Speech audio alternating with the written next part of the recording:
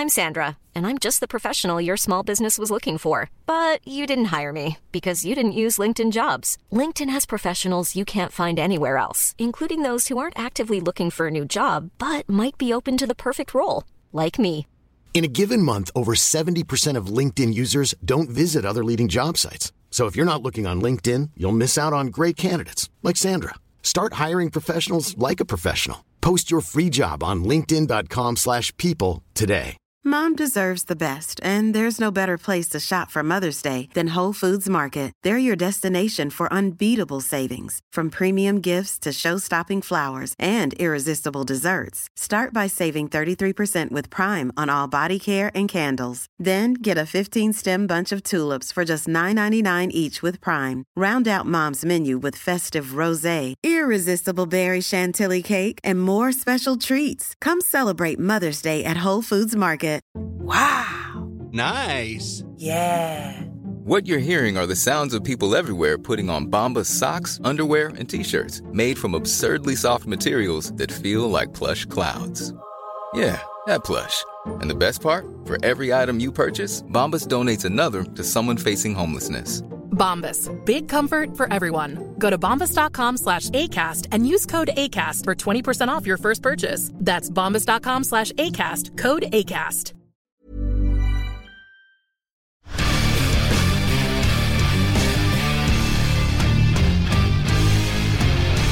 Nei, for meg så det bortimot uforklarlig. Altså, vi adresserte det gjennom en hel uke nå. Vi har brukt omtrent alt av tida i året, så da på kampmøte og i garderoben og på nettopp det å sørge for at vi på fra start, at vi tar ting på alvor, at vi forflytter oss, vi må ha respekt for motstanderen, vi må være kompakt, og vi må vinne duellene. Det det vi har snakket om.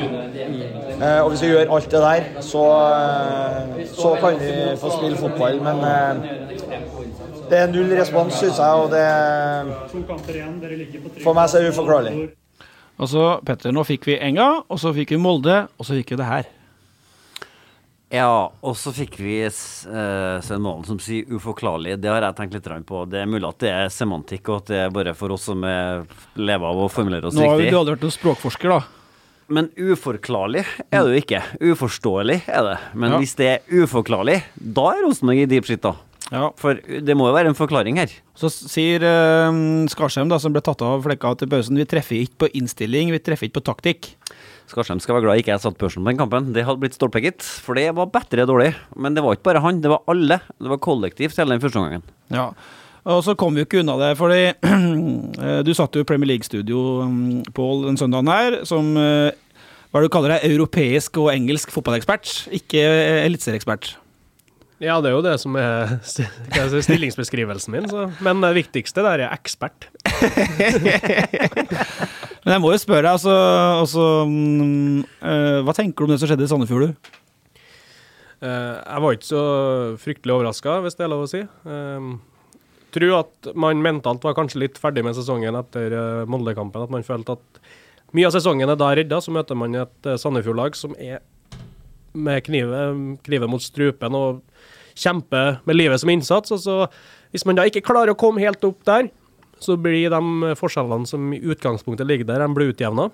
Så jeg var ikke overrasket over at Sandefjord vant den kampen. Nei, men treffer ikke på, jeg blir litt sånn, treffer på innstilling og treffer på taktikk.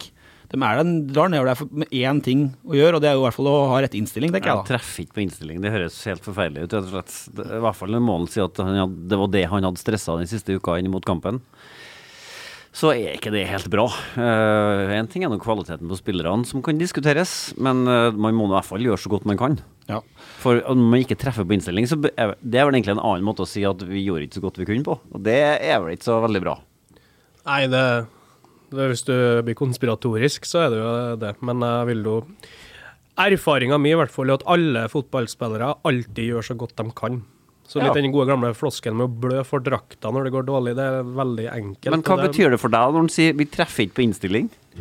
Det kan jo være at hvis de tenker at de skal ut og styre kampen da, og tror at Sandefjord kanskje litt svakere enn hva de at her det, vi skal ut og spille feiende flott angrepsfotball hele kampen, og så glemmer de at å forsvare seg en vesentlig del av fotballen, og det å vinne dueller og alt det som gratis, da, som alle lag i hele verden kan være gode på.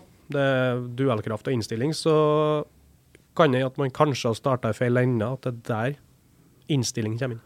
Så ble du takket da helt nydelig av i fjerde, Christian, dog etter en litt sånn skuffende 0-0-variant mot Ødd, det må vi kunne si, men det var jo før på dagen. Jeg regner med at du også så Rosenborg-kampen.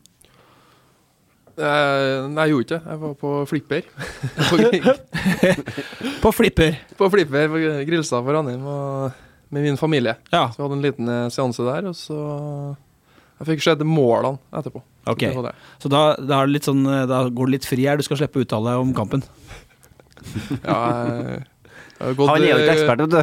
Nei, det stemmer det, vi har en ekspert. Vi har en professor, og så har vi en ekspert. Såpass. Nei, men det er greit. Vi gjør oss nå bare ferdig med det, men det er 2 kamper igjen nå. Er det noe lurer vi egentlig på noen ting som helst ute på banen nå for Rosenborg? Nei, vi lurer på hvem som blir Rosenborg-trener. Egentlig det vi lurer på, det jo var det 6 kamper igjen da Steffen Iversen sa til oss at nå kan vi bare glemme resten av sesongen, og jeg synes at det var litt trist, for at det betyr jo også, hvis man skal glemme, så jo det litt sånn likegyldighet, men nå kjenner jeg godt på de grenseverdiene, altså, for at det liksom, det spennende her, hvis det var spennende, var jo man berget plassen, den berget, og så det noe liksom ingenting å spille for, og det ser litt ubehagelig sånn ut på banen nå, egentlig, i hvert fall mot Sandefjord da. Jævla fint med landslagspause. Ja. Når 70% av ligaen ferdigspilt. Det topp, ja. Motiverende. Ja, enormt. Sikkert enkelt å holde et knallhardt trykk på treninga nå ut sesongen. Det planlegging fra øverste hold, altså. Det virker ganske ferdigspilt gutta dine på Åråsen nå, Pål. Ja, det hva skal jeg si? Jeg var på ingen måte overrasket at de tappte i Molde, nei. Ok, så kommer vi til trenerjakt som Petter var innom, greier, og så det en grunn til at vi har meget habilt, jeg kaller det fjerde besøk med oss i dag. For den første avsluttet altså karrieren sin på søndagen, over 200 kamper for Ranheim, blant annet eliteseriesuksess da, før han gikk videre til Brann, 37 matcher der, og blir nå assistenttrener til Kåre Ingebrigtsen i 2024. Christian Egen Rismark, du bare 32 år, hvorfor i all verden legger du opp nå? På grunn av det ene du sa der. Ja. Ja, kroppen grei, liksom. Det ikke noe skavanker du drar med deg, eller det?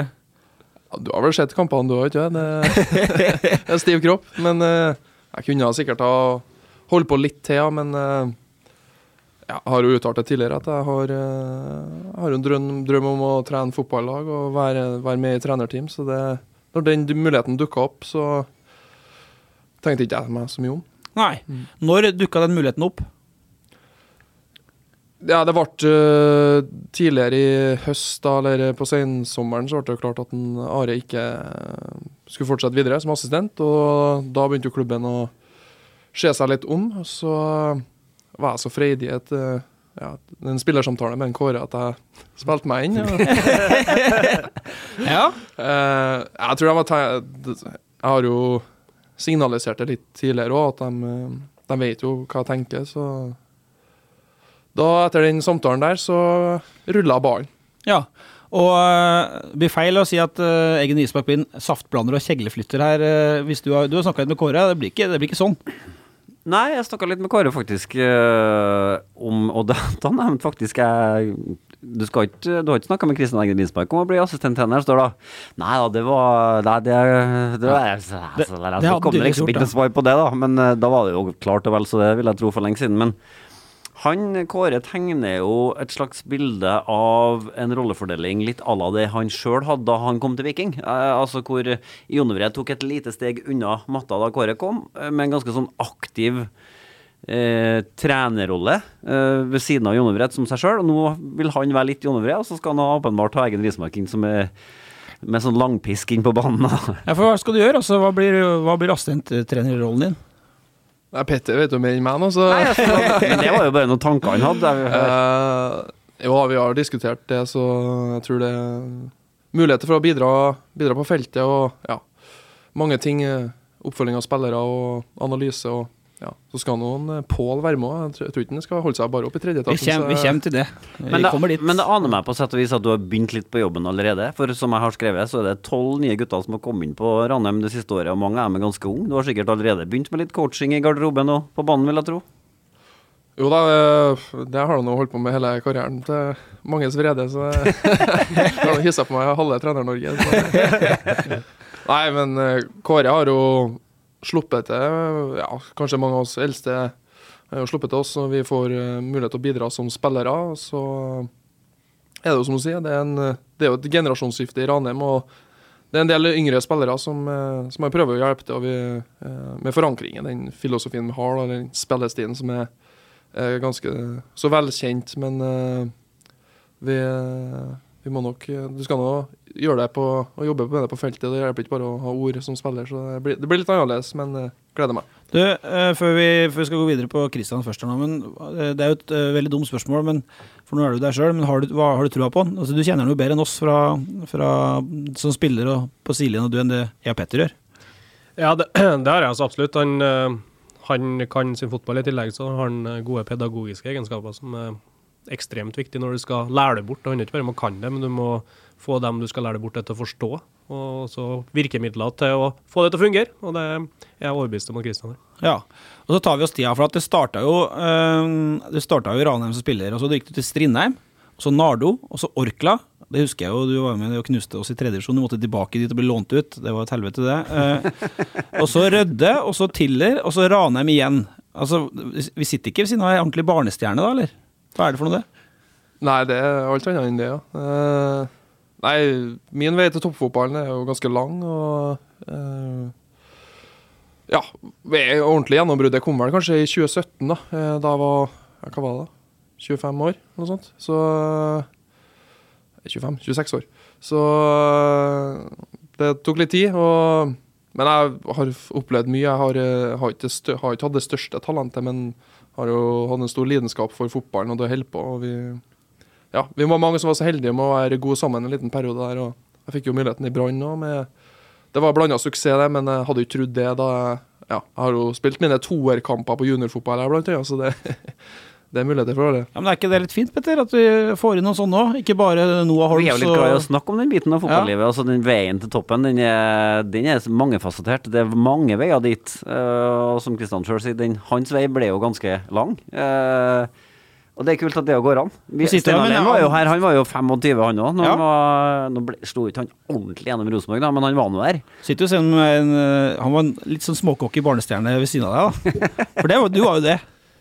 Jeg vet ikke, men altså fryktelig småkokke. Det kom når den der barnestjernestatusen var i ferd med å bli revet bort fra meg. Da kom piggene fram. Nei, men altså, så snakket jeg ofte med Nils Arne, og han mente jo til meg, jeg vet ikke om vi sa det på trykk eller skrev på trykk noen gang, at Kristian har høvd til å spille Rosenborg, vet du. Men sånn var det ikke. Det var ikke det.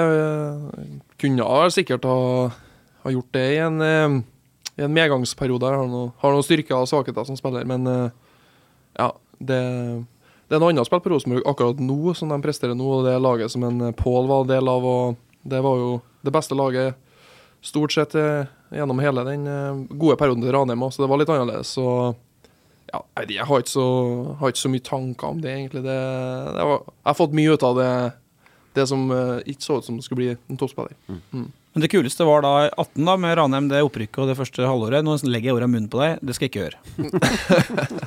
Jeg kan svare selv, ja, men ja, det var jo det. Det var jo opprykket, var jo euforisk akkurat det øyeblikket, og den goen vi hadde i eliteserien, og det som var ekstremt artig var jo at vi var veldig tro mot vår spillestil, og vi skulle liksom gjøre det i eliteserien, og så fikk vi hadde en del stang inn, det skal sies da, at vi på våren her så overpresterte vi litt, men vi var også et lag som på en måte dominerte kamper eller tusja og spille våre spill, så det synes jeg var artig. Ja.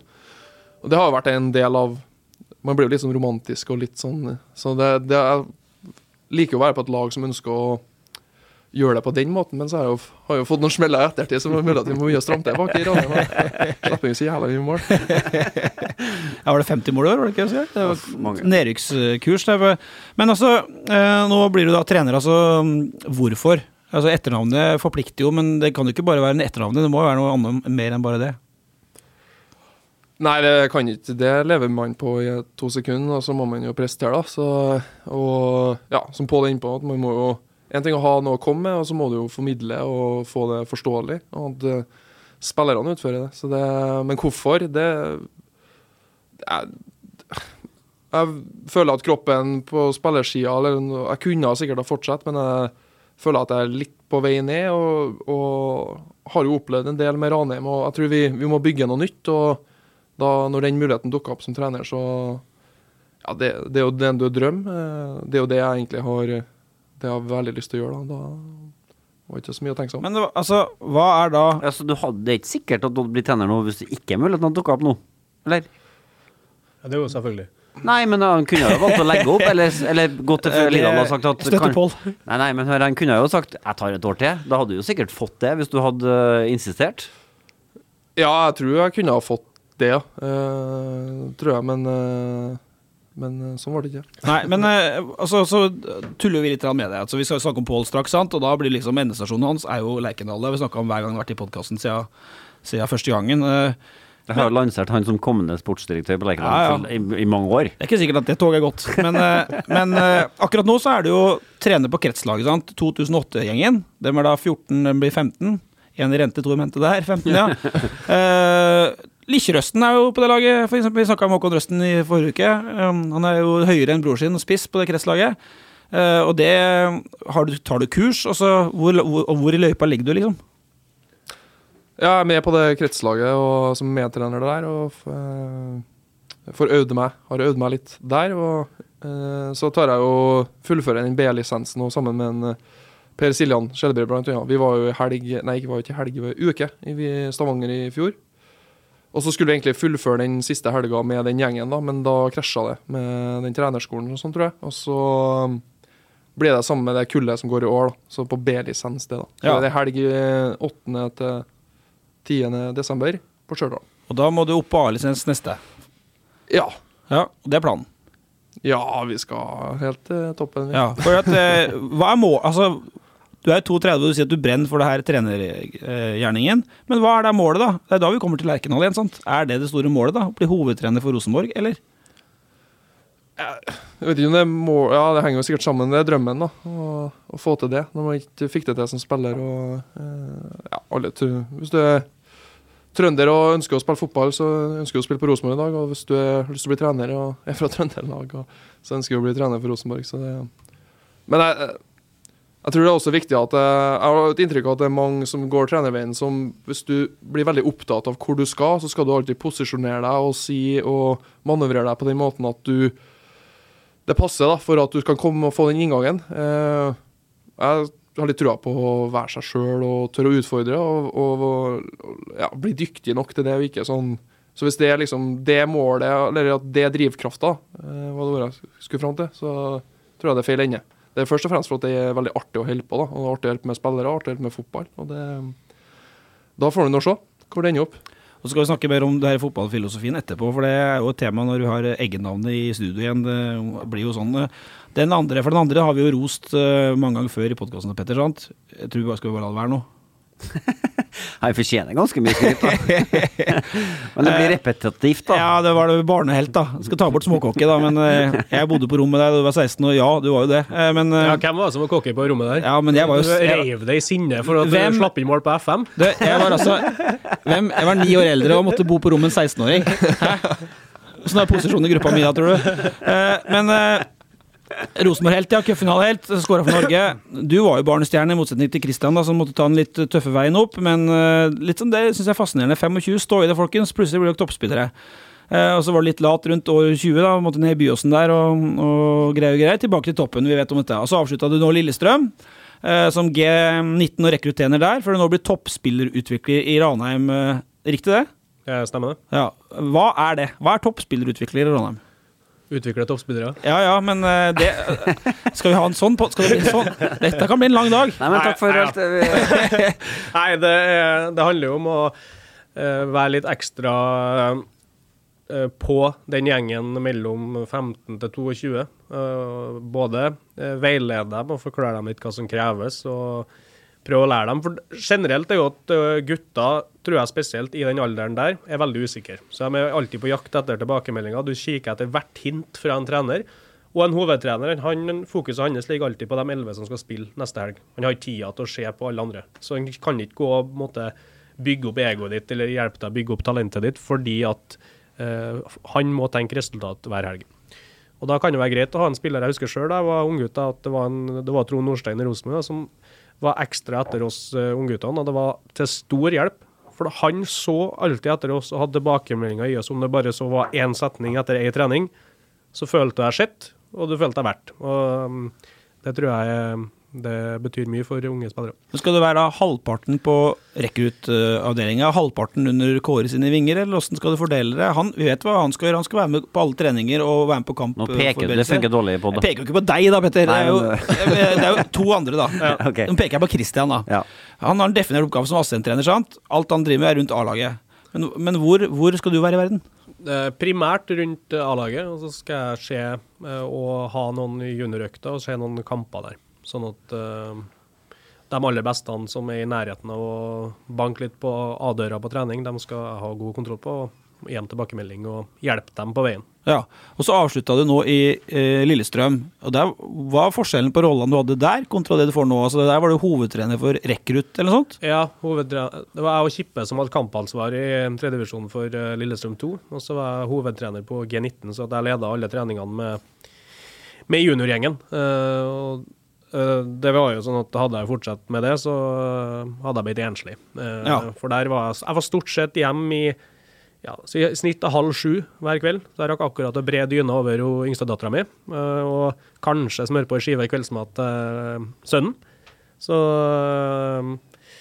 det lot seg ikke helt... Og kikket meg rundt på akademiet, så var ingen som var i nærheten av å ha barn. Det var heller sånn at de har så vidt begynt å prøvd. Så da skjønner jeg at det er ikke helt... det samsvarer ikke helt da. Så det er mye enklere i familiesituasjonen min å ha mye mer rundt et A-lag og arbeidstimene deres. Så brenner jeg jo skikkelig for å utvikle spillere. Jeg har vært veldig nysgjerrig på sammensetningen, hvorfor det og det funker. Hvorfor han med de helt åpenbare ferdighetene ikke funker i den og den settingen, i den og den klubben, men så bytter en klubb, og så eksploderer det. Det har interessert meg egentlig helt, så jeg var gutt. Fin liten quiz da, Saga. Du vet jo hvordan formasjon A-laget til Lillestrøm spiller? Ja. Hvordan formasjon tror du laget til Pål André Helland i Lillestrøm spilte da? Nei, hvis jeg kjenner Pål riktig, han er jo pragmatisk, men la oss si at han spilte 4-3 da. Jeg tror det kan være ganske riktig.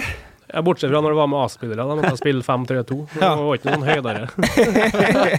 Men da svarte du egentlig på hvorfor du sluttet også, da. For at det handlet om det som du gjør nå, det blir 9-4 mer da, mandag til fredag. Mens det du drev med der, da fikk du ikke kjøpt ut spillere på dagtid og sånn, så treningene gikk på ettermiddagstid. Ja, du må vente til at skolen var ferdig. Så det var stort sett treningsstart 4:30. Men det er litt mer, det blir jo litt kveldstid selvfølgelig, men ikke hele tiden. Og så skal jeg også fortsatt kombinere det med å ha litt ekspertoppdrag for Viaplay i helgen når det passer seg. Ja. Jeg har lyst til å spørre deg om en litt annet, som er litt mer diffus greie, men sant? Mitt klare inntrykk er at det du og Gjermund Aasen har fått æren for, mye godt for på Lillestrøm, det har vært med å bygge opp en kultur igjen i garderoben. I en garderobe som var litt råtten antageligvis da når dere kom, og så har dere vært med å satt et avtrykk der. Gjermund har spilt mye mer enn du har også på Lillestrøm slitt litt med fysikken, men fått stor kred for jobben som er gjort i garderoben. Hva går det i å tenke deg å ta med noe sånt inn i Ranheim også? Ja, helt klart. Noe så enkelt som at hvis du klarer å selge inn til alle spillerne som ønsker å bli gode, at hvis de hver kveld, for de legger seg, klarer å se seg selv i speilet, og at det speilbildet de møter, at han i speilet, at de kan si at det er ingen andre i hele verden som fortjener å lykkes mer enn han, så har du kommet et veldig stort steg på veien. Så jeg og Gjermund startet da vi kom til Lillestrøm, så var vi først på trening og sist hjem. Ja. Det blir lange dager på Ranheim da fremover. Ja, men der har du jo, så Gamsten er jo måten han tar vare på kroppen sin i den alderen han er med det han har opplevd, bør jo være til inspirasjon for dem, den neste generasjonen som kommer. De ser at selv han, som egentlig, han er jo på en oppløpsside av karrieren, og han kommer jo aldri til å gjenoppleve de høydene han har vært på. Så fortsatt så gjør han den der jobben som er gratis, og det er noe alle kan bli gode til. Trening er gratis. Det er samme hva du tjener og hvordan økonomiske retningslinjer, men trening og viljen til det er gratis. Det kan alle bli gode til. Det er ganske fascinerende å høre deg snakke om det, for beviselig var du ikke en sånn selv i noen år i karrieren din. Er det derfor det er kanskje lettere for deg å anerkjenne at det er viktig også? Ja, det det. Jeg var jo på alle fellestreningene, og så var det ikke noe mer enn det, men jeg hadde jo det oppgjøret med meg selv at jeg visste hva jeg hadde av talent, og så skyldte jeg på alle andre hvorfor jeg ikke fikk det frem en periode, før jeg bestemte meg, greit, det det slutt på. Jeg skal hver dag, før jeg legger meg, så skal jeg liksom ingen andre enn meg skal fortjene. Men så begynner jeg med Se og Hør-journalistikken min da. Hvordan skal dette fungere praktisk? Skal villaen på Nardo, skal du flytte tilbake dit? Får du med deg kode og barn på Diran, eller kommer de med etter hvert, eller? Ja, dæven, jeg tror nesten, da jeg var i møte med Ranheim, så var jeg nesten sikker på at fruen var halvveis oppe i Østerdalen, for å glede seg til å flytte hjem. Har savnet å ha familie og venner rundt oss. Nå har jeg jo Du har jo venner, har jo Gjermund, og har jo et sosialt omgangskrets i Lillestrøm, men det noe helt annet når det de aller nærmeste, og du har besteforeldre som du kan støtte på når hverdagen ikke helt går opp. Men huset på Nardo leid ut ut juni. Ja, bo i kjelleren til Egen Isbak nå, frem til juni. Ja, nå skal vi fylle opp leiligheten til Egen. Det kjeller. 2 barn og bikkje til. Men dumt spørsmål da, for at du sitter jo rett face to face, og det dag 1. Til og med Vegard Hansen og Espen Nysten i Kongsvinger sa at det her kjente å bli kjempebra da de møttes på dag 1 i fjor. Hvorfor kommer Pål til å lykkes i Ranheim? Ja, han har vel egentlig svart på det bra selv her, men ja, jeg tror de fleste som har skrudd på Viaplay og sett på sendingene der, opplever at det en mann som kan formidle, og en mann som kan gjøre ting forståelig, og det jo viktig da. Og så har han jo, når du kombinerer det med den reisa Pål har vært igjennom han også, at man, ja, når du har den erfaringen, så kan du trygghet og tillit, som Pål var litt inne på her, og viktig for, spesielt for unge spillere, og det å føle på at man blir sett, og hvis du kan kombinere det med en kunnskap om spillet og måten å formidle på, så tror jeg det en ganske god cocktail, det der. Apropos Viaplay da, så går det jo rykter om at han har dratt på seg noen nykker i det studioet som kan være litt vrient å overføre til Ranheim da. Altså du blir stemplet som den største primadonnaen i det studioet by far. Ja, altså Jungberg blir en miniputt i forhold til dine krav. Nei, det blir det ikke. Han skal ha sushi til alle måltidene, så det ikke sammenlignbart engang. Men det eneste jeg har blitt stemplet på er at jeg liker jo ikke svart brus, og det blir jo ofte servert, så jeg ber jo ærbødigst om det er mulig å få en solo super når jeg i studio. Så det det eneste raideren jeg har. Og så ryktes det om at, hva var det ryktes om? Veldig starstruck? Ja. Svært starstruck. Skjelve bena starstruck. Jeg vet ikke hva stadion heter en gang.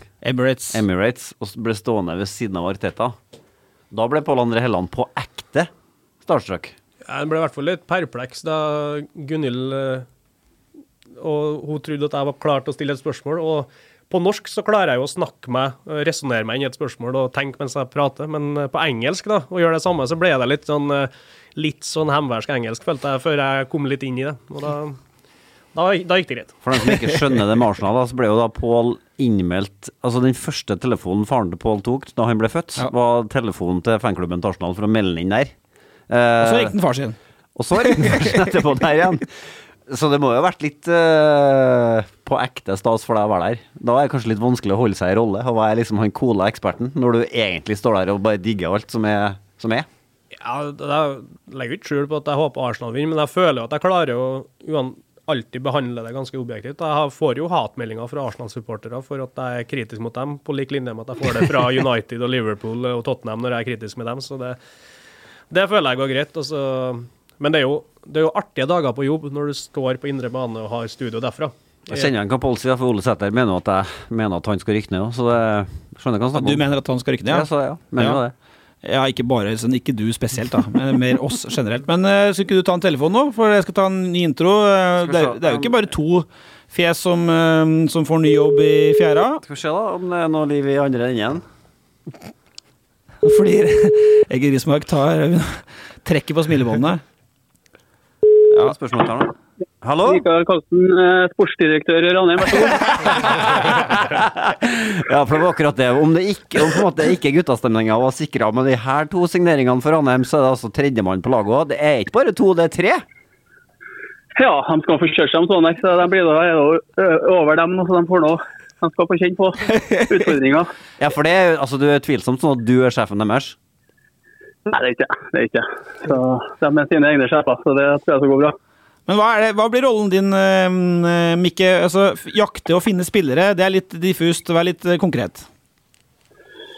Nei, tittelen, som jeg har forstått det, det noe sportslig koordinator, egentlig, så det holdt styr litt på... Koordinere det sportslige. Ja, koordinere det sportslige, det sier jo seg selv, men det gjør til at de, både guttene der og resten av dem på sport, har en best mulig hverdag, da. Det noe det som først og fremst en av hovedoppgavene. Men det slik at Kristian skal nå være med Kåre på feltet hver dag, og Pål skal snakke med unggutta, så det du som skal finne de spillerne som de gutta her skal forholde seg til? Det så enkelt? Ja, jeg skal nå i hvert fall scoute og ha på til ansvar for å spille logistikk sammen med Kåre. Da. Det noe vi sammen som henter jeg, men jeg får nå gjøre grunnarbeidet, og så er vi nå veldig trygge på alle sammen hvordan vi ønsker å se ut. Så da tar vi noen beslutningene sammen, men det noe jeg som skal være ute og ha oversikten i hvert fall. Det går jo rykter om at du allerede tar på ansvaret og kreden for en del av de nye spillerne som har kommet på Ranheim nå. Hvor mange av dem det i realiteten du som pekt på? Nei, jeg har sett, jeg tror sikkert det en klubb som har sett mange av dem mest i hvert fall, oftest. Så jeg har vært en bidragsyter på det en stund fra før, men igjen, det noe man sammen som tar beslutningene. Så for jeg som sagt gjør grunnarbeidet, men vi er veldig fornøyd med sommervinduet i hvert fall hittil, så vi finner typer. Snakker jo nesten som sportsdirektør allerede. Fornøyd med sommervindu og logistikk og scoute spillere. Nå må du snakke norsk, du må ikke gå i fella på dag 1. Spisstrener. Ja. Ikke fysisk trener. Ja, det tror jeg har vært det siste valget der. Men nå har jeg spurt dere om hverandre, men hva tror dere om Karlsen som jeger av nye spillere, Kristian? Jo, passer helt perfekt. Først og fremst for at han noe dedikert og har en lidenskap for det. Han har jo, sikkert til fruen hans sin store forargelse, så han jo på Messenger ofte da, så han har jo kontakt med hele Fotball-Norge. Men han har god oversikt, eller han har en enorm oversikt, så han flink med folk, han flink til å prate med, så jeg tror, det mange som føler seg vel, og de som har kommet til klubben nå, tror jeg kjenner godt til Mikke, og han følger opp, så det passer perfekt. Men hvordan blir det her nå rundt det bordet? Altså, det blir Kåre, altså det blir Dok Trean, det blir jo NM i skitprøv. Altså, kan det bli lange møter? Ja, nettopp. Det har jo, jeg tror fordelen da, at det jo fra Kåre sitt standpunkt, så får han i hvert fall 3 stykker som ikke er redd for å si meningen sin. Så om Mikke også, må ikke glemme at han har et veldig godt øye for både detaljer og kvalitet i spillere. Hva skjer nå, Mikke? Er du ferdig i adressa da, eller lar det her seg forene, eller må vi ta et møte på kammerset? Eller vi hadde jo en Mikke Karlsen som var offensiv i stilen på søndagen under Rosenborg-matchen sammen med Steffen Iversen. Ja, jeg kunne tenke at jeg er veldig stolt og fornøyd med å få inn rollen her, men jeg tror de som er mest fornøyd er de som er glad i Rosenborg, som slipper å høre på en bråkjekk Jens og sitte hver helg og snakke ned klubben deres, så det tror jeg er de som er mest fornøyd her. Ja, og vi gjør som pleier, Petter. Vi utdanner eksperter og sender dem videre oppover i systemet. Ja, det er bra det. Det skal både vi gjøre og Ranheim gjøre, så det her er jo ikke siste stopp for noen av oss. Kanskje for oss da, vi er jo ferdig. Ja, det er bare å sette strek. Nei, men Mikke, flott at du har vært så mye på adressa at du var ikke verdig å bli med i studio, så vi tok deg på telefon. Det var flott at du stilte opp. Takk for at jeg fikk være med. Så snakkes vi, lykke til i ny jobb, og vi skal gå litt videre for den 3. og 4. Det blir jo oss to, Petter, og i dag så blir ikke en intro på oss. Jeg spurte om de 2 siste kampene på banen for Rosenborg i stad, sant? Det ble mest tomprat, for det aller meste handler nå om trenjakta. Det har vært ganske tett av de skottene i styrerom på Lerkendal. Det har ikke sevet ut mye greier. I forrige uke meldte vi da om det danske konsulentselskapet som bistår Rosenborg, Bone Nexus. Har du kontroll på dem, Pål? Ja, jeg pratet med dem. Pratet med dem om Rosenborg, eller? Nei, men de vil alle som trenere som er på tur opp og frem, vil de ha kontroll på, sånn at de eventuelt kan... Ja. Har ikke hørt noe, du har jo ikke startet ennå. Den samtalen kommer snart. Det var en liten spirrevipp som stod og ventet på meg etter juniortrening, som ville ha en samtale. Så. Ja. Spidjevip høres jo veldig nedlatende ut, men det greit. Jeg får bare stå i det. Ja, du får stå i den. I sendingen på søndag snakket jeg litt om den turneen til Dorsin og Berdal i forrige uke. Den var helt garantert sikkert i Sverige. Vi tror også at den var i Danmark i samme vevet der. Det er i hvert fall det vi hører, men det har blitt på et sånt nivå så vi ikke har satt det på trykk, og da er det litt mer på ryktenivå, sant? Og kanskje har de da snakket med både en kandidat i Sverige og en i Danmark. Podcasten Rotsekk hevder jo at Bergstrand Lagerlöf er blant dem. Det mente jo på fjerdeplass med Djurgården. Det går an å kødde litt med Rotsekk da, for at vi får jo også hatt den passe når vi driver og skriver at vi erfarer ting. Det synes jo de er latterlig. Nå var det deres tur til å erfare. Ja, men la dem nå erfare. Men hva har du på Bergstrand Lagerlöf? Nå er det eksperten Helland som kommer opp og frem her. Hva har du på de to gutta der? Ja, de har gjort en imponerende jobb med Djurgården. De vant jo serien for 2 år siden, vel? 3 år siden. Hekken vant i fjor, og så, for 2 år siden så vant de med Djurgården, og det møtte jo dem i treningskamp med Lillestrøm i vinteren 2022. Så fikk jeg erfart litt hvordan de spiller, og det var jo ganske bra. Han spilte 4-3 og var hakket bedre enn oss i den kampen i hvert fall. Ja. Så er de jo, vet jeg litt hvordan type av det. Så får man se om det eventuelt er en match med Rosenborg. Vi får se. Vi har vært innom Nils Fredriksen. Han er jo i One Nexus, altså de er jo agentene for han. Han er jo klubbløs. U21 Brøndby, sant? Kent Nilsen har vært et navn i Silkeborg, som er nå topp 3 i Danmark. Det er ikke sikkert at Rosenborg er neste destinasjon for han. Og Iverstudio, da, hvor Mikke var en del av det, det var de veldig svak for Bob Bradley. Godt kjenner du Bob Bradley, Kristian? Nei, jeg kjenner den. Nei, men... Altså, han har jo klart gjort noe med Stabæk her på kort tid, og han gjorde noe med Stabæk sist, så Steffen Iversen var i hvert fall veldig svak for han. Jo, det er tydeligvis at han er dyktig. De har jo snudd skipet litt der, eller skuta, så, i Stabæk, så husker ikke så mye av forrige periode han var her, men han har jo hatt suksess, så det kan sikkert være en mulighet. Jeg har ikke så god kjennskap helt. Vi får se. Hva tror du som eksperten? Altså, er det en navn vi ikke har tatt opp her som vi bør ha med i vev her? Nå skal de jo 3. desember er siste seriekamp. Derfra og frem til ca. 20. så vil jo det det vil jo vært tatt en avslutning, tatt en avgjørelse. Tenker du? Jeg tror at Rosenborg som klubb er jo en av veldig få klubber i verden som har en oppskrift på hvordan du skal få suksess. Og så presterer man da med jevne mellomrom å bevege seg bort fra den oppskriften og drive med alt mulig annet rart, men det har bevist seg gang etter gang at det er det som fungerer, det er det som harmonerer med supportermiljø og publikum rundt. Så det er jo egentlig bare for dem som sitter og tar de avgjørelsene og leser oppskriften. Men svaret på det trenger ikke å være en trøndersk fotballtrener? Nei, det gjør det ikke. For det finnes mange svar egentlig? Ja, det er helt klart, men at de er i hvert fall min oppriktige mening, og som er glad i Rosenborg, at den oppskriften, den er der til en grunn. Det er kulturen og hele fundamentet klubben er skapt på. Men vi kan jo, kanskje litt vrent for Kristian, kan fotballeksperten Helland si en vurdering av kandidaturet til Svein Målen akkurat per 14. november 2023? Nei, det er jo ikke vært all verden da, det kan man jo si. Det er jo, hva har han vunnet? Rosenborg har vunnet to kamper der de har spilt 11 mot 11. Hvis det ikke, nå arresterer meg, det er mulig at statistikken ikke funker, men det er jo litt av omvelting som skal gjøres, og det er ikke sikkert at alle spillerne som har vært der er dyktige nok til å være Rosenborg-spillere, at man har truffet helt med spillekjøp. Det ser man jo på dem som har blitt lånt ut og ikke nødvendigvis spiller i Obos-ligaen, at det ikke nødvendigvis var helt klart da. Så, men Svein kan jo 4-3, det skal ingen ta fra han, og så må man jo finne de nyansene som gjør at det er alltid litt utvikling i hvordan man praktiserer, og hvis man ser på de beste klubbene i verden som ofte spiller 4-3, så er det ikke nødvendigvis at man ser sånn ut i alle spillets faser, så det er ganske mye mer flytende.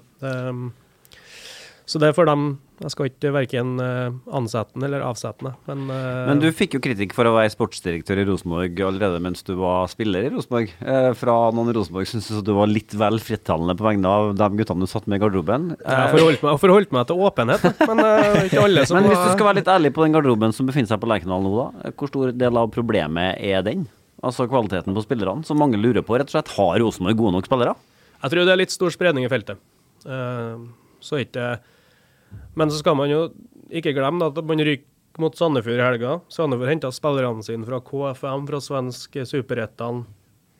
Så sånn, tar du kvalitetsmessig på stallen, så skal det være fullt mulig å dominere den kampen og vinne den. Samme i alle andre kamper, så det er fullt mulig å utvikle spillere. Det er jo det største. De beste trenerne gjør de spillerne man har tilgjengelig bedre. Punktum. Ja. Men hvem da din... du som er Tottenham-supporter, kan du ta deg Tottenham, hvordan de ser ut i år kontra de har gjort siste årene? Kommer inn en trener som ser nå i hver enkelt spillere som har vært helt ute i fryseboksen, gjør både dem og laget bedre med en gang. Det gjør de beste trenerne. Men har du tenkt noen navn du som vil passe i Rosenborg, som vi ikke har dratt opp haten ennå? Nei, jeg har hatt fryktelig lite fritid i siste, så jeg har ikke grublet på godt og tenkt sånn hypotetiske spørsmål til meg selv, men jeg vet jo noen som kan det. Det er jo sånn, han var jo aktuell sist, Kjetil Knudsen har jo beviselig gjort det med Bodø-Glimt, men han blir ikke, det er sikkert ikke noe billigere å få løst ut han, det er jo ikke sikkert han har så lyst til å gjøre det heller, men det er vel kanskje det klareste hvis man har hatt alle midlene i verden tilgjengelig og alle har vært aktuelle, så er jo det en mann som står mye for det som Rosenborg skal gjøre. Du hadde jo Svein som trener de årene Ranheim var, nå dro du til Brann da, men i hvert fall et halvt år i elitserien og i opprykksåret, så var det et år etterpå hvor de gikk ned igjen, men hans elitserieerfaring er jo de 2 årene i Ranheim. Hvordan forhold hadde du til Svein den gangen? Jo, det er et bra forhold. Pål er jo inne på, Svein er jo dyktig på sine områder, så han er jo flink der, men det er noe annet å trene Rosenborg da, så jeg tror generelt, eller sånt, så er jo Rosenborg for det første, så er det jo jeg har jo stått i motgang i Brann, og da koket det bra, og i Rosenborg så kan jo opphøye det enda litt mer, kanskje stryke enda også, så det er tøft, og det er jo sammensatt av flere områder der det ikke har gått helt veien, så jeg tror ikke jeg bare trener, men det er mange ting. Men jeg svarer sikkert ikke på spørsmålet, men jeg henger meg på det Pål sier, at det er ikke noe tvil om at det laget som, da jeg var i eliteserien og møtte Rosenborg med Mike og Pål og Bentner og alle dem der, det er jo kvalitetsmessig, så er det bedre enn Rosenborg er nå, det er jo ikke å komme fra, men jeg synes Rosenborg har kanskje vært, eller de har vært for dårlige til å utvikle spillere, og det er flere i Bodø-Glimt som sikkert kunne ha endt opp i Rosenborg, som ikke hadde lyktes, og da har man sagt at men vi mangler det, og vi mangler det, men til syvende og sist så får ikke man det helt ut da. Så det er jo treneren sitt ansvar, så er det jo. Men hvor viktig tenker du at det er at Rosenborg nå treffer med sin neste trener? Det er veldig viktig. Det er mer og mer økonomi også nå inn i norsk fotball, så at forskjellen på å gjøre det bra, gjøre det dårlig og være i Europa, og ikke være det, vil bare bli større. Og nå altså stryk det salget av Tengstedt da. Så ser du jo det Molde og Bodø-Glimt driver og slipper ut som en konsekvens at de hvert år nå med å konkurrere i Europa, gjør jo at de får et sånn tilsug av penger, som Rosenborg tidligere har hatt et fortrinn på, og hvis de da mister det, og tillegg at de ikke klarer å utvikle det de har, så blir jo forskjellen større, og da kan det hende at man etter hvert på sånn blir fornøyd med å være medaljekandidat. Rosenborg skal være en gullkandidat. Punktum. Det er ikke noe å diskutere engang. Det er sånn det er, og sånn det skal være. Og så må man finne ut hvordan man lykkes med. Så må man, som Kristian sier, vi må være mye flinkere til å utvikle egne spillere. Det er ikke noe vits å kjøpe utlendinger, mindre de er helt 100% sikre på at de er bedre enn det man gjør. Trenger ikke å gå over bekken etter vatten. Det er dumt. Det er dårlig klubbdrift. Og så må man, tror jeg nå, at nå har man fått Ole, Markus, og nå drar jo Andrea, men dem som vet hva det innebærer å spille for Rosenborg, det tror ikke jeg folk helt skjønner for de kommer dit. For det er et helt annet press. Jeg har tapt kamper som Lillestrøm-spiller og tapt kamper som Rosenborg-spiller, det kan ikke sammenlignes engang. Og det å skjønne den kulturen og ta det presset innover seg og bruke det til noe positivt, det må læres. Og det starter jo i hverdagen, hver dag, hver bidedag, så må standarden være litt høyere enn alle andre i Norge, for å håndtere det, for at presset er mye høyere. Rekdal sa jo, han har jo vært Vålerenga-trener, så at det presset kan ikke sammenlignes i hele tatt. Det krever litt ekstra karakter for å spille der. Da må du ha noen ledere, så må det utvikles spillere som skjønner det, og som hver dag får bare banka den standarden inn i skallen sin. Men er det lettere da at de spillerne man skal utvikle er trøndere? At de nesten er vokst opp med her, at sånn er det i Rosenborg-aktig? Jeg vil tro det hvis man forholder seg til den oppskriften jeg snakket om. for at de fleste da, trønderske fotballspillere, de oppdratt på en sånn måte. I hvert fall generasjonen til meg og Kristian. Jeg tror nesten at vi ganske tidlig i 20-årene har kunnet coache et lag i 4-3 og sagt hvordan man skal, for man lærte det seg fra man var 12 år. Og da når man da ble dyktig nok til å spille på Rosenborg eller på Ranheim, de gangene vi spilte 4-3, så kunne man det.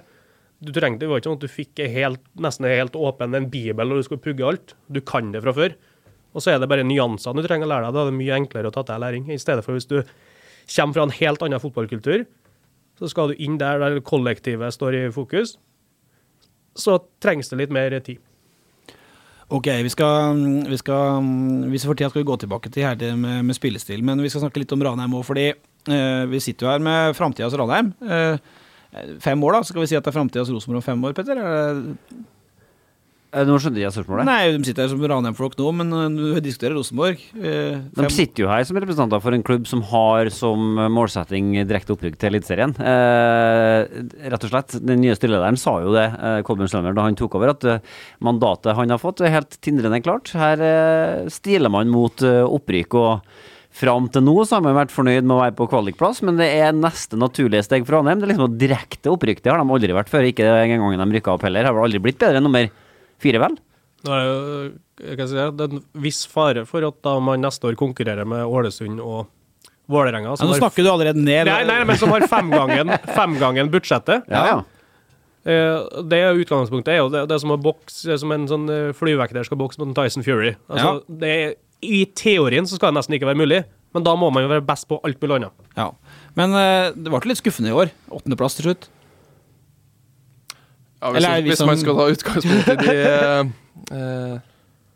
og uttalte målene der, så ble det jo det, ja. Men ja, det var opp og ned, en sesong som var veldig opp og ned. Så tror jeg det vi skal gjøre i år, som har blitt diskutert, at vi skal forankre litt den målsetningen av hva det innebærer, at vi litt mer forent om hvor vi skal hen. Fordi Pål jo litt innpå det her, og det mye som mulig å få til i fotball, men det klart det dumt å hoppe så like høyt som Jopp Sotomayor når du klarte kvalifisert. Jeg har ikke kvalifisert til NM en gang, så det blir Men sitter 2 stykker. Men jeg husker da Pereira var i Ranheim, da var liksom, hva målsettingen til Ranheim? Det var liksom sånn, det var underforstått det. Jaha, hva betyr det? Nei, underforstått. Vi skal alltid klare en kvalikplass, altså topp 6 liksom det så spikret at det orsker ikke vi å si en gang, aktig. Så det som Kristian sier, det har vært litt sånn, det i hvert fall for meg da, som har dekket Ranheim tidvis, så har det opplevd som litt sånn, man har kanskje ikke vært helt sånn superforent om hvor vi på en måte har lagt lista hen. Men så, jeg tror at hvis du Ranheim så staker ut veien sin for å bli helt selvstendig som klubb, altså du selvforsynt, så da må du produsere nok spillere til at du får solgt dem sånn at klubben får inn midler, og da må du ha en sånn blanding da, mellom at du veldig utviklingsorientert og mot det som dere er inne på resultatorientert. Hvis det ene fokuset resultatorientert overskygger det utviklingsfokuset, så vil jo det være en bør på skuldrene til ungguttene som skal utvikles og bli gode nok til at de selges, sånn som Langås til Viking for et eksempel. Så du må ha en blanding, og nesten sånn at fokuset må tippe mer mot utvikling, og prestasjon, og da kommer jo resultatet som en konsekvens av det. Det høres jo jævla kjedelig ut. Det gjør det. Sånn det lite tabloid, men det sånn du må utvikle spillere. Det sånn klubben må utvikles for at den skal utvikle nok spillere med nok spisskompetanse som gjør at det store klubber som både nasjonalt og internasjonalt som vil kjøpe det. For Ranheim kan ikke begynne å konkurrere med Rosenborg om å ta over det trønderske hegemoniet. Det må finne sin plass i hierarkiet, og så må man gjøre det beste ut av det. Men det går an å få formulert litt vrient spørsmål knyttet til det her, sant? For i år startet Ranheim sesongen med ganske mange, og året her har vist for mange for gamle fotballspillere, som på en måte har hvor Ranheim var endestasjonen, rett og slett. Kan det ha vært fordi at man har hatt for mye eyes on the prize og for lite på utvikling her? Altså at man ble for opptatt av at her jager vi et opprykk, så plutselig så fant man seg en posisjon hvor vi er jo et lag med 29, nesten 30 år i snitt. For det er jo ikke det Ranheim har sagt at de skal være, i hvert fall tradisjonelt. Det skal jo være plassen hvor unge trøndere får muligheten til å leve ut drømmene sine her. Jeg må svare på det, men det kan jo, man har jo tendens til å styre narrativet litt ut ifra hva som passer også da, så hadde jo gjort det bedre I år, så hadde det jo kanskje vært fint med erfaring da. Ja, klart. Men der har jeg ganske tydelige meninger på at det er viktig å ha en god blanding, fordi at de yngste, det ble jo nevnt her tidligere også, at I Rosenborg så er det viktig at det noen som har den erfaringen og vet hva som skal til. Det vil også gjelde I Ranheim, men I mindre skala. Og så sette standarden for det. Og hvis det blir kun fokus for eksempel på at man skal selge spillere, så kan det være lite appellerende for noen som har kanskje vært som en Mats Reginiussen, eller også meg og Erik Tønne og sånn etter hvert, da, at vi, men hva det jeg skal være med på, liksom skal jeg være med for de andre. Så det liksom kollektivet som må stå sterkest, og da kommer de individuelle prestasjonene og eventuelt de salgene deretter da. Så det tror jeg det en god mix som skal til, for at ofte så blir det sånn, men så henter man et eller annet eksempel på at, man ser på det laget, de har den snittalderen, så ofte kanskje ikke stemmer, eller at det vart I et år, så en god mix, men at Ranheim har måtte ha endret litt, og det blir et lite generasjonsskifte, det et naturlig, og det ikke noe enten-eller-svar. Og så tror jeg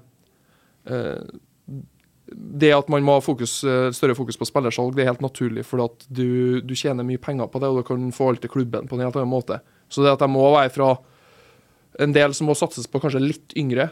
Vi har jo en midtstopper nå, vi har en sentral midtbanespiller også, som vi må gi tida til å stå litt I det, og så ikke være for utålmodig. Det tror jeg viktig, for at da får du igjen I kroner da. Men det jo ikke et lite generasjonsskifte når man henter inn 12 spillere på et år. Det jo et gedigent generasjonsskifte. 12 spillere? Ja, du har mer kontroll enn meg. Har ikke... Det 12. Ja, det du kan 12. Bare regne over. Jo, det sant. Så det noen... Konde har jo for eksempel vært skadet hele året, og du har jo noen tilfeller der, men vi har jo vist hele veien at det gamle gutta som var en del av Mats, vi jo ikke for evig, så det må gjøres noe med. Men for at det skal være appellerende for en Bendik By og Erik Tønne og sånn, så må det være en god mix, og de må påvirke hverandre. De unge guttene har ambisjoner, det hadde jeg, og den sulten om å komme seg videre, det veldig viktig. Samtidig som at kanskje den erfarne gruppa viser at men I Ranheim her så det kollektivet som står sterkest, det som det viktigste. Det ikke at jeg har vært borte I Ranheim-garderobe, at man etter å ha vunnet kamper, så litt nå I nyere tid, så det folk som forbannet for at det ikke prestert. Sånn var det ikke tidligere. Eller at man har tapt, og man litt fornøyd for at man skåret det målet. Så jeg sier ikke at det har vært mye av det, men jeg sier at det en liten endring, og da det noen som må holde tak I den, jeg kan kalle det for kultur, da, for det en adferd. Så det vært litt engasjert om det. Ja, det bra. Jeg har vært stram I året. Spesielt de som jubler over at de skårer nok taper. Da det like ikke over at vi taper, men at de har... Fornøyd med at de har skåret, liksom. Ja, du merker det. Pål har jo vært I Brann, og det var enda litt mer sånn, og det blir Kjenner meg inn I det selv. Da har jeg aldri vært så nære på å slå ned noen som når du sitter på bussen etter et tap, og det sitter noen og gjøgler, og latteren sitter løst, og livet smiler fordi de har skåret et mål. Da bobler det inni meg. Så men det Kristian inn på, det handler om å bare få det inn I hodene til folk. Det utgangspunktet, når du kommer inn på trening hver dag, så må du snart gi. Du må gi etter fellesskapet, da vil du få tilbake I 10 gangen. Hvis du starter med en forventning at du skal gå inn I garderoben og få, så blir det giftig miljø. Ja. Jeg bare understreker at I Ranheim, nå har jeg jo erfaring fra Brann, men Brann da, sånn, Pål har jo vært I litt flere og var lenger I en toppgarderobe, skal vi si. Men I Ranheim så har vi vært gode på det her. Men jeg sier at det har kan være en liten endring, litt på grunn av hvor fokuset med agenter, med salg og alt det der. Så det viktig at vi holder tak I det, for at det identiteten til Ranheim, og det var det som gjorde at vi var en av grunnene til at vi for eksempel kunne rykke opp. Litt videre. Åpenbart god, sant? For at den gangen dere spilte Elitserien, så var det med halvparten av de pengene dere har I dag, så da var man jo åpenbart god, veldig god til å bygge et lag. Skal dere på høyfjellshotell, sånn Viken, for å legge en strategiplan og sånt? Og Kåre og nye trioen og sånt, for å legge planen for 2024?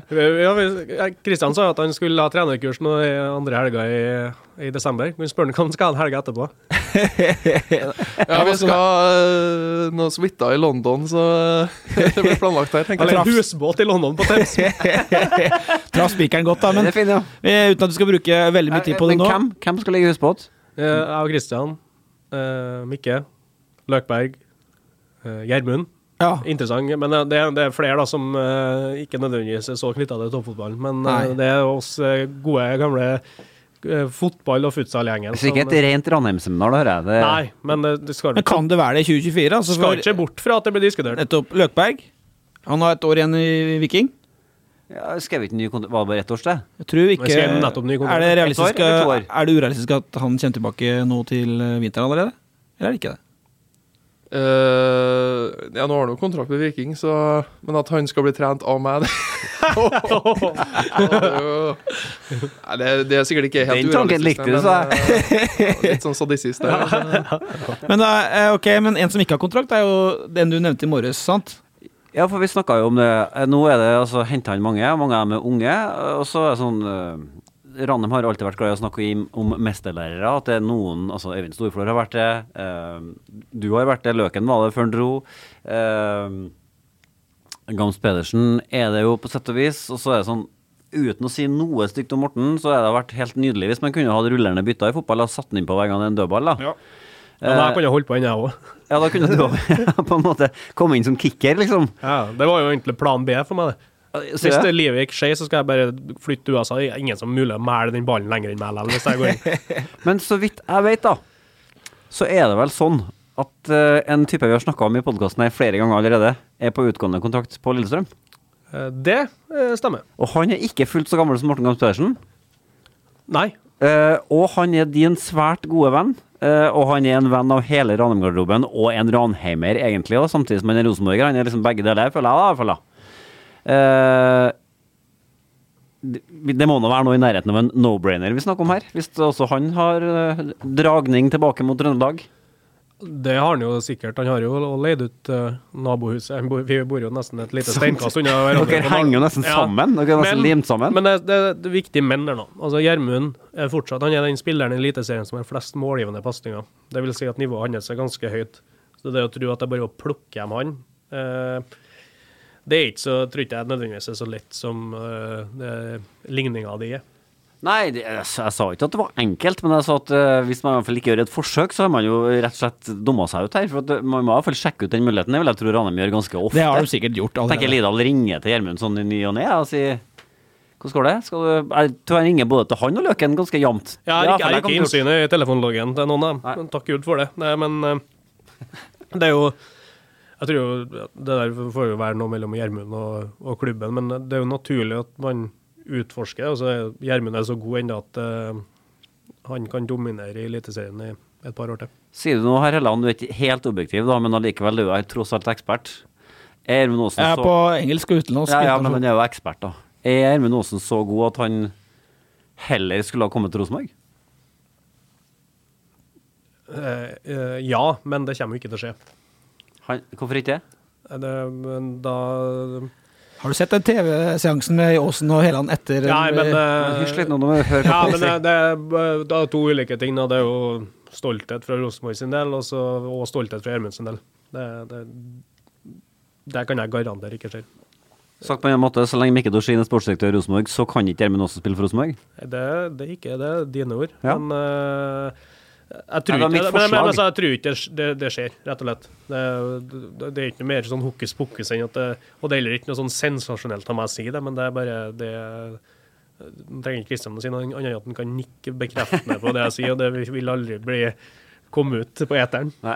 Men siste da, før vi... Men basert på det Pål sa om Gjermund nå, så ville det vært en brukbar signering for Ranheim da. Ja, absolutt. Altså, hvis han hadde landet det. Jeg har jo tenkt litt sånn at kanskje om 1 eller 2 år at han jager en kontrakt til, men en som vi nevner til slutt da, før vi går videre igjen, det er jo en venstrebeint midtstopper i Brommapojkarna i Sverige. Jeg vet ikke, er Torbjørn Hegge må helt ut av Ranheim-kaliber nå? Er det mer sånn Lerkendal-materiale eller utlandet det, eller? Ja, Torbjørn er jo god, han har vært her også, men det er jo ikke mitt bord jeg skal trene med, så det er bare Luskånien som jeg kaller som vet av det, så... Du har lov å spille inn. Ja, men Karlsen drar gjerne til Stockholm på en speidertur, så det... Nei, men Torbjørn Hegge, han gjør suksess i Sverige. Jeg vil jo tro, altså det er jo ikke et navn du bare slenger ut. Det sitter jo en rett over bordet her som er fast på laget som nå legger opp, så jeg vil jo tro... Venstrebein stopper. Vil jo tro at man i hvert fall ser etter en stopper da, om man ikke ender opp med å hente noen, så vil jeg tro at det står ganske høyt opp på lista til Kåre, hvis man skal hente inn flere. Ja, det vil jeg tro. Men... Daniel ute også, sant? Så det her tynnes jo, og dere, Sondre forsvant jo også, så dere, det vel sånn at dere trenger en midtstopper? Vi trenger antagelig det, ja. Så Pål, vet ikke om du... Nei, det blir useriøst. Det blir går videre. Det flere kamper enn deg i andre divisjonen som stopper. Ja, men nå jo begge to trygt lagt opp for noen år siden, så det blir useriøst. Men jeg har lyst til å ta en liten runde før vi begynner å runde av med guttene, for at nå sitter vi her med en Eggen. Og det ikke alltid vi gjør, og i Rosenborg så det her, nå heter det alltid fremover i strategiplanen men da med fundament i spillestilen til Nils Arne Eggen. Godfoten det mange som har lest, men vi har jo en ganske bred lytterskare som nå begynner å merke at Eggen-tida begynner å svinne hen fra dem, sant? Mange var små da det skjedde, de var ikke helt med på hva som skjedde. Kåre hadde suksess da han tok over Ingebrigtsen i Rosenborg i 2014, innførte der klassiske 4-3-3-greien igjen, så fikk jo han kritikk etter hvert for at det var for høye indreløper i 4-1-5, den diskusjonen husker du, Pål? Og mindre rytmen, men hvis vi går tilbake til starten da, du jo barnebarn av morfar, altså Nils Arne. Hvor mye fotball snakket dere i oppveksten? Ikke så mye i oppveksten, men hva tenker du når jeg var... Nei, altså, du var jo verdens mest kjente trønder som var morfaren din. Jeg vet ikke om du lot deg påvirke av det på noe vis? Ja, han var jo ikke alltid hjemme, altså. Det var ikke så mye prat om det da, nei, men han var mest morfar da vi da, meg og Lars og barnebarn var yngre, og så det jo først i senere tid, før han gikk bort, at vi sparret mye sammen, og det var litt, begynte å studere historie blant annet, og så spilte jeg jo for Orkla det ene halvåret i 2015, så da var vi veldig mye sammen, og det jo det som har inspirert meg også til å gå trenerveien eller lærerveien også, da, å være en pedagog og formidle, og når man har lidenskap for fotball felles der, og også de andre områdene som detter innenfor det å være trener, så ble det jo mye diskusjoner rundt det, men det jo litt i nyere tid, som vi skal kalle det. Ja, men var du, altså du født i 91, sant? Det var 92 storhetstida startet for alvor, da var du en liten bleiegutt, men var du med i garderoben, fikk liksom være på kamper og sånt, var du med på europaturer, var du tett på eller ikke helt tatt? Nei, ikke så tett på som det. Nei, jeg var vært på Champions League-kamper og det som men han var en travel mann. Det kan jo min mor og mine onkler og sånn bekrefte også, men han var ikke så mye hjemme. Altså det sikkert litt sammenheng med at han ble en ekstremt dyktig trener, at han via hele livet sitt til faktisk det, eller Rosenborg da. Det var hans andre barn på en måte, eller ved siden av dem han hadde. Men hvis vi klarer å være kort her da, for det vanskelig når vi skal snakke om det her. Men hva din forståelse av Eggen-fotballen i dag da? Hvis du klarer å ta noen knagger. Du bare gliser. Skal vi sitte en time? Ja, må ha egen podcast. Ja. Hvis jeg skal si noe om det, så det endrer jo seg litt hele veien. Altså fotball jo en motstander der som ønsker å ødelegge, så man må på en måte tilpasse seg litt det, men å ta utgangspunkt i, altså godfoten å ta utgangspunkt i styrkene i hvert enkelt individ, som blir da et kollektiv, og først og fremst fokus på seg selv. Men så vil jeg si at de samtalene og det jeg har lest, jeg har jo vært en stor fan av morfar, og så har jeg jo lest mye av det som, og vi har diskutert hans trenerkarriere, og den startet jo på 70-tallet, så vidt jeg har fått med, og han holder jo på frem til den begynte på den fra 88 av, så hadde han jo vært trener nesten 20 år da, så det vil jo si at han endret seg en del på den veien, og den endret han seg også på 90-tallet, og sikkert måtte ha gjort, eller han hadde måtte ha gjort det i dag, så det, jeg tror ikke man skal låse seg fast i at det 4-3, og at det løser seg på akkurat den samme måten, for da tror jeg du blir, Kro Torbjørn var jo, min onkel, var jo opptatt av å arrestere den litt, for han var en av få som kunne gjøre det da, så var liksom, det jo et sitat av den som tror han ferdig utlært, han ikke utlært, men ferdig.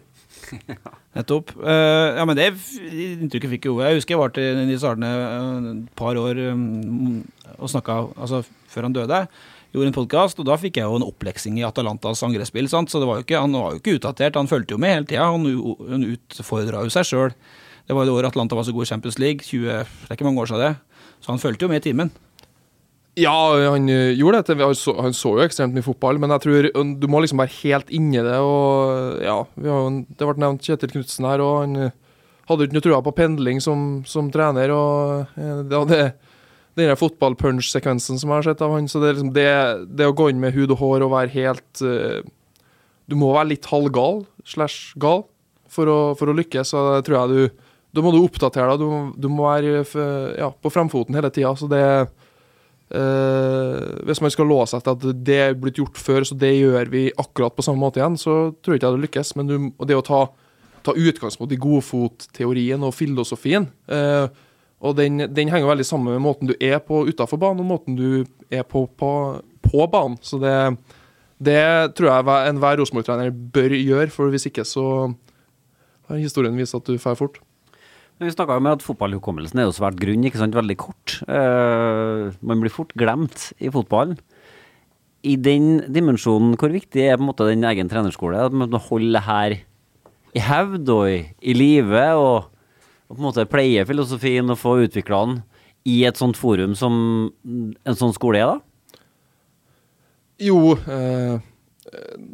for morfar da, det er jo litt dumt å snakke på vegne av andre, men jeg tror han var jo ekstremt opptatt av at Rosenborg skal gjøre det litt på sin måte, som han var selvfølgelig en stor del av, men trenerskolen er jo først og fremst at man ønsker å formidle noen av de grunntankene, men også det å utvikle nye fremtidige trenere, det er tiltak for å utvikle trenere da, og det er jo mange trenere i Rosenborg eller som har vært i Rosenborg-systemet som ikke tenker akkurat på den samme måten, altså Kjetil Rekdal var der i fjor, og har jo litt annen tilnærming til deler av det, men han var jo fantastisk, måten han bydde på seg selv, altså den folkeligheten han visste, og vi hadde blant annet sånne veiledergrupper der deltakerne fikk stille spørsmål, og han sto lenge på overtid og pratet med spillerne, og hadde spillermøte foran deltakerne, altså det mest den åpenheten, folkeligheten vi byr på oss selv, og vi må utvikle trenere.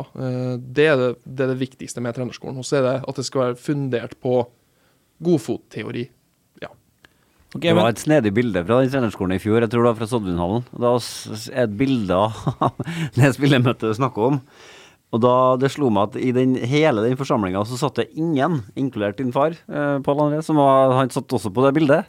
Og da står altså Kjetil Rekdal og foreleser da, på et vis med et annet syn på fotball enn alle de andre som satt i lokalet. Det var litt fascinerende dynamikk i bildet som sådan, for det var absolutt sånn, det var ikke slik at Kjetil Rekdal akkurat der og da talte til sin menighet, men det er kult nok at han gjør det, fordi man kan jo være uenig om hva som er best mulig måte å spille fotball på, så kan man jo møtes likevel. Ja, men det er jo det som det er jo hele grunnen til at fotball er verdens største idrett, det finnes ikke en fasit. På et hvert spill så finnes det motspill. Du kan ha en mening om at han er den beste spilleren, jeg kan ha en helt ulik mening, jeg mener at han ikke er god nok til den klubben, den rollen, så det finnes ikke en fasit, så alt er subjektive meninger, som igjen gjør at alle som ser det kan til en viss grad føle et sånn eierskap til, for at de har en egen mening om det. Så er jo det viktigste med godfotteorien, sånn som jeg ser det, er jo det der at spesielt da, i norsk fotball, så er det ingen som er så god at de løser alt selv. De har noen egenskaper som er veldig gode, så må du få satt det i system, så at de oftest mulig kommer til syne. Og det gjelder ikke bare i fotball, eller i samfunnet ellers. Alle har noe de kan bidra med. Og det er jo det hele, sånn som jeg forstår godfotteorien, det er tuftet på, at alle har noe, så må vi bare få det frem. Dette er grunnen til at Pål har sagt seg villig til å være med på trenerskolen, så nå har vi bekreftet det, og han kan forelese. Men 3-4 spørsmål før vi runder av og skal ta ukas lag før vi gir oss her. For nå er jo du eksperten igjen, sant? Det er kanskje vanskeligere for Kristian å svare på det som har spilt for Ranheim hele året, men hva da må Rosenborg gjøre for å komme tilbake? Og hvor kan det gjøres på en vinter? Kan Rosenborg være gullaget neste år, og hva må til for at de skal være det? Ja, det kan gjøres på en vinter, ja. Som sagt, det tar de aller beste bruker ganske kort tid på å få ting til å se veldig mye bedre ut. Og så må man først og fremst enes om en strategi, enes om en vei å gjøre det på. Og så må man da både kjøpe spillere og få i trenere som er kapabel til å gå den veien. Så er det personligheter, så må du få hele klubben må dra samme retning. Husker da vi var på det beste med Rosenborg, så var vi alle visste hva vi skulle gjøre, fra innerst inn på kontorene til en som skulle ta straffespark, som i ny og ne var meg, så visste hvordan vi skulle spille, hvordan klubben skulle opptre, hvordan vi skulle opptre utad. Og så jo lenger og dårligere vi ble, jo mer ble det for pesta. Og så hadde alle nesten at det satt like mange meninger om hvordan klubben skulle drives som det var ansatte i klubben, og da går det ikke. Men kan det ikke være at du er med å spille Rosenborg dårlig, eller gjør dem en bjørnetjeneste når du sier at det kan fikses på en vinter? For kan man ikke da forlede seg selv og omgivelsene til å tro at herre er ikke så gærlig, det finnes da en quick fix, og så er det i orden, og så kan det egentlig handle om mer dyptpløyende og strukturelle endringer som må til enn det? Altså, du må treffe, og klubben må treffe med strategien sin, men det er nok av eksempler i fotballen på at ting fikses over en vinter, og fikses over et start opp i vinter, da, så har du i tillegg et overgangsvindu og en hel oppkjøring til å starte ting på. Ja, men skjer ikke det gjerne i klubber som har en helt annen og mye fetere pengebok enn Rosenborg for eksempel har nå? Du kan jo kjøpe deg ut av det meste i fotballen egentlig. Ja, ta Tottenham nå, for eksempel. Som, i og med at jeg jobbet med Premier League, som de hadde nå, egentlig kulturen til Tottenham handler om at de skal alltid være underholdende å se på. Så de hadde 2 pragmatikere i Mourinho og Conte, som har beviselig vunnet ting i alle andre klubber de har vært i, der fokuset deres har vært kanskje å starte bakfra og bygge fremover. Så får de nå inn en trener som har litt med en tankegang som passer litt med sånn som Tottenham er tuftet på som klubb, da. Og da responderer publikum og spillerne, for du får frigjort en del energi. Og så i tillegg så selger de tidenes beste spiller for Tottenham sin del. Ja. Så alt tyder jo på at det skal gå dårligere. Men så bare passer det blir sånn herlig symbiose mellom innstilling, historikk, forventning og alt, som gjør at alle kjøper konseptet, og så får du en vanvittig utvikling fra dag 1.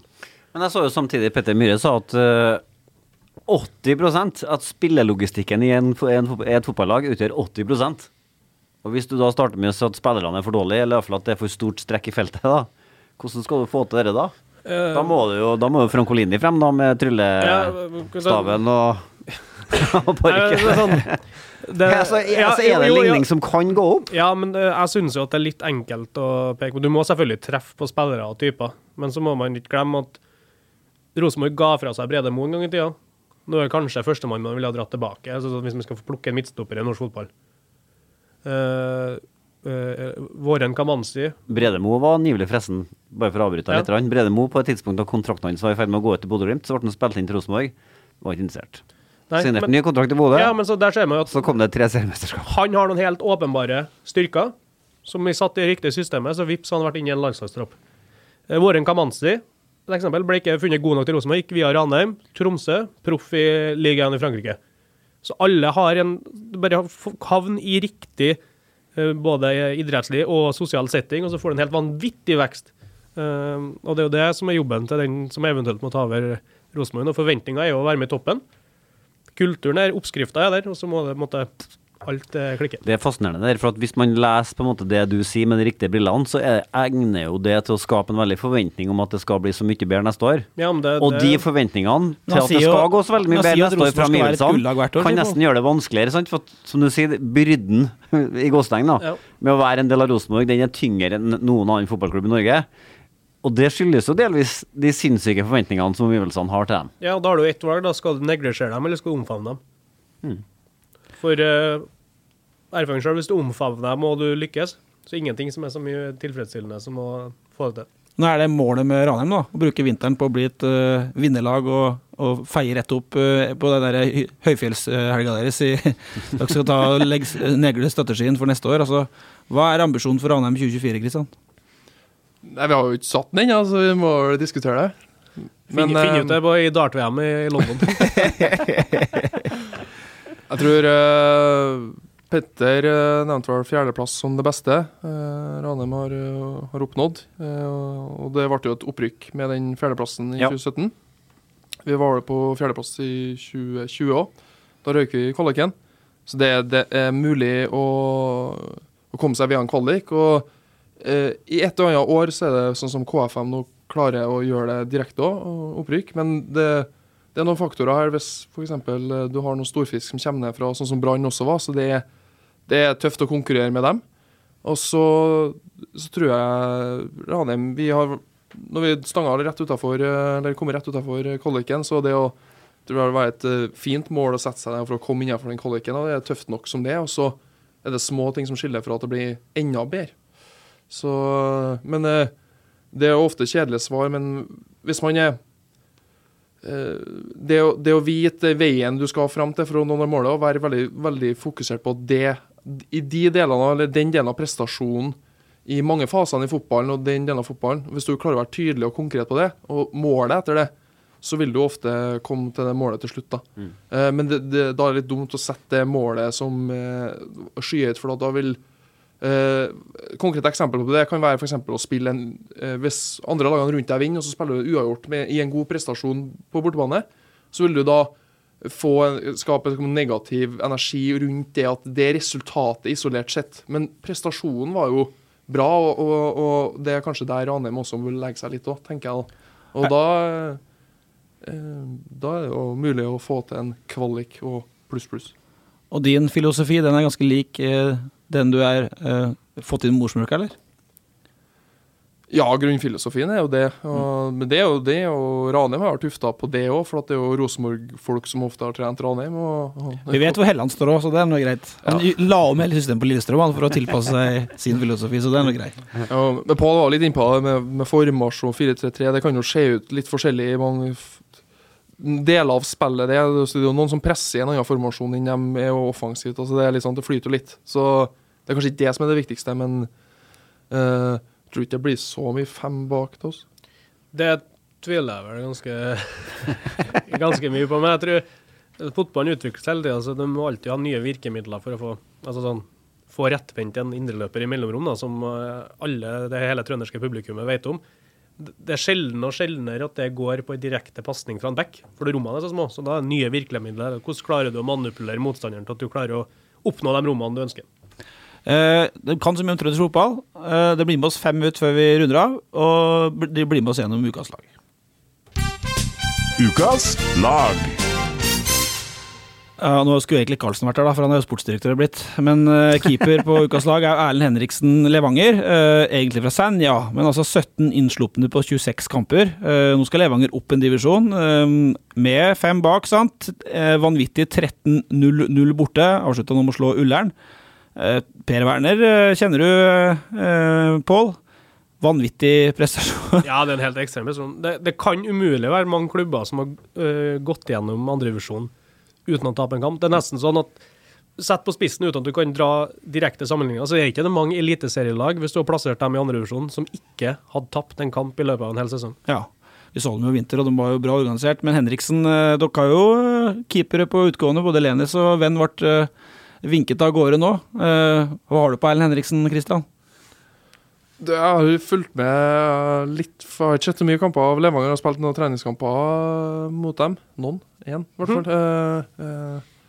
Men ja, ekstremt imponerende. Jeg kjenner Jo Sondre Aas gjennom å ha spilt med han, og han er jo et klokt fotballhode. Jeg tror måten de har organisert seg på, de skårer jo en del mål også, så det er ikke noe sånn at du ikke kan skåre mål i 3-5-2, eller om du spiller med 3 eller 5 bak dem, men og så tror jeg de har en sånn enorm, klart å få frem en enorm innstilling, og måten de er på stasjon, da, som Svein etterlyst her mot Sandefjord, så det har Levanger klart å ha vært, og de klarer å ta ut det de har hver kamp. Det er imponerende. Jeg svarte ikke helt på keeperspørsmålet da, men det er litt spennende keepertider, sant? For Ranheim skal en keeper, og Sjølspring skal en keeper. Så jeg tror ikke Henriksen går til Sjølspring da, hvis han skal rykke opp på Ranheim. Nei, med Levanger. Keeper trengs. Gå her med Mikke på spillere. Ja, vi gjør det.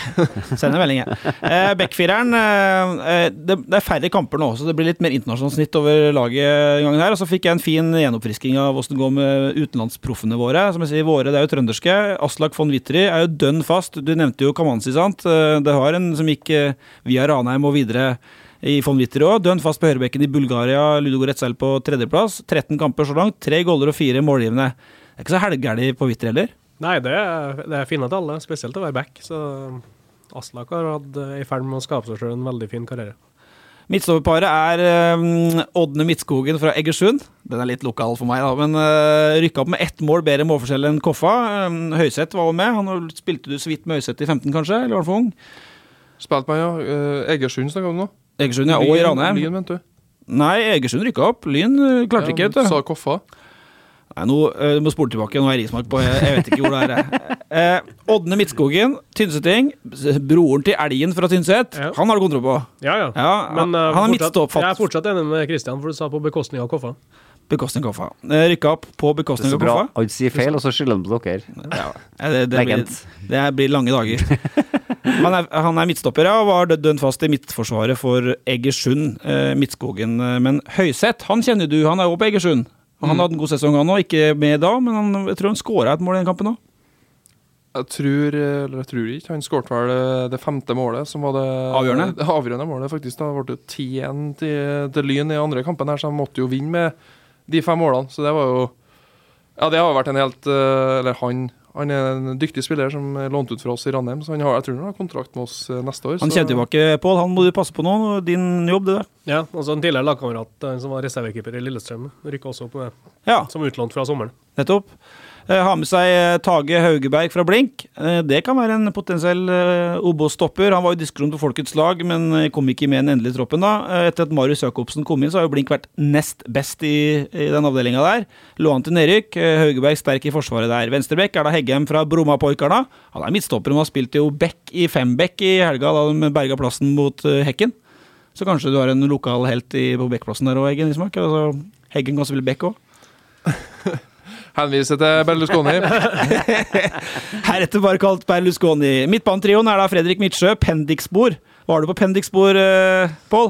Jeg måtte google litt, altså. Jeg vet at det finnes et lag som er 4. sist i Tyrkia, men jeg kan jo ingen andre spillere enn Midtsjø. Nei, jeg har ikke hele troppen på ram særlig, altså, men Midtsen, han har jo en heidundrende karriere nå. God suksess i AZ. Med Galatasaray sørger for at Molde ikke får Champions League, og så drar han videre og kanskje spe på lønnsposen, så det må være vel lunt. For at man får lønne seg i Pendixbor, det er jo en kategori tyrkiske klubber hvor det tidvis i hvert fall har lugget litt på giroutbetalingene. Ja, du har vel, nå har det kommet så langt at du har vel bankgarantier på at du får pengene. Ja, og vant 1-0 i helga over Karl Olse og Samsundsbor, som han har spilt 10 i, de ligger nest sist da. Ja, sikkert artig det. Det er varmt i hvert fall da. Kristoffer Flo Mørkve, Ranheim 2, skåret da de vant Adressa-cupfinalen over Sverresborg i helga. Hva har du på Kristoffer Flo Mørkve? Jo, talentfull spiller. Han har vel egentlig hospitert med oss fast, så... det er utverdig å ta ned i 4. divisjon da, når det er finale der, altså en som hospiterer med førsteroslaget, det er...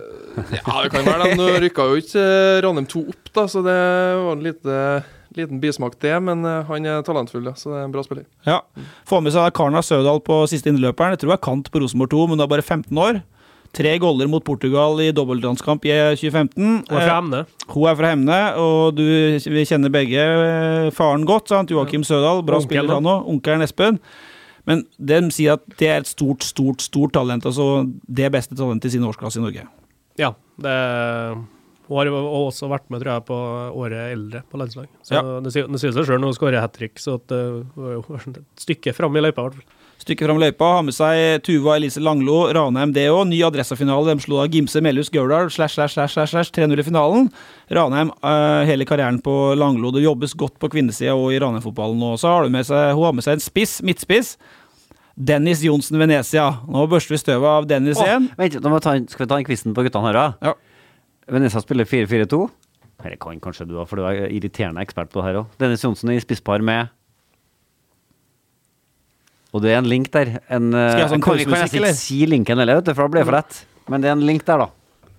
Ja, du kjenner den. Åpenbar link. Du kommer til å gremmes litt over den her. Jeg trodde egentlig du kunne den. Du kjenner den. Jeg tror at du har spilt mot den. Ja, Gutskjær, selvfølgelig. Herregud. Ja.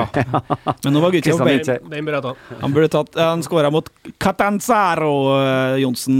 Gutskjær satt på benken. Han har spilt fast for Venezia, som er på opprykkskurs, Dennis. Så da, jeg vet den er litt out of posisjon her. Fredrik Sjøvold, man får stå da, som Glimt-representanten, seriegullet. Jeg er litt imponert over Sjøvold. Han dro til Bodø som en liten sånn teknisk sånn tynn spirrevip og kom tilbake som en fysisk maskin et halvt år etterpå. Han har vært god. Ja. Det har vært gode kamper. Mest som hørebekk, men nå spiller jeg kant på laget her. Jeg har spilt kamper i Europa og vært ordentlig god, rett og slett, så det er imponerende. Apropos spillerutvikling, det var diskutert i Rannengård-droben. Vi møtte jo Bodø-Glimt, og vi møtte dem 2 ganger i cupen da. Det var den siste kampen i den cupen da vi tappte 2-0 på Ekstra Arena. Da startet han som indreløper. Jeg tror det var den kampen. I hvert fall da var det mange som fikk stallsjokk av de stegene han har tatt. For han var jo trent med oss og var jo egentlig aktuell for å komme til Ranheim før Bodø-Glimt tok han. Og bare det trøkket han har i spillet, og måten han flytter seg på å vinne baller. Han har jo et godt blikk og en god nærteknikk, men så det noe oppi drekkvann oppi der. Jeg vet ikke om det vi må på studietur. Ja, det jo dem som referansepunktet nå i norsk fotball. Det så ærlig må det jo bare være. Så da blir det Salten Høyfjellshotell på gutta da de skal på studier. Vi må permanent legge han i posen over talenter som glapp for Rosenborg. Rett og slett. Han hører hjem der. Helt soleklart. Ja, herregud, han en ordentlig god fotballspiller, han som i tillegg kan spille både back, kant, indreløper. Det ikke så mange av dem. Ikke så mange av dem. Jeg synes det lov å si det. Du kan lage en liste. Jeg synes det irriterende med trøndere som lykkes andre steder i Rosenborg, synes jeg, fortsatt. Lillebroren det var jo en liten digresjon, men det var jo en i kantina her i går som gikk rundt i Bodø-Glimt-trøye. Nummeret for jeg tok tak i noe flindrende ut døra. Ja, det var ikke noe gammel, det var en random key, sant? Ja. Nordnorsk student, stakkars. Skal flindres ut av en mann på nærmere 50 her. Det ufint. Nå skal dere tilbake i ferie, begynne på jobben. Første arbeidsdag allerede i morgen, eller begynner du 1. januar? Nei, det 1. januar. Vi har ikke skrevet under på skit ennå. Og du begynner 1. januar du, eller du i gang allerede? Vi begynner 1. januar, men vi må vel ta tak nå. Ta takk nå. Kristian Eggen Rismark, tusen hjertelig takk for besøket. Pål, det samme. Petter, vi snakkes når vi minst aner det. Det vi.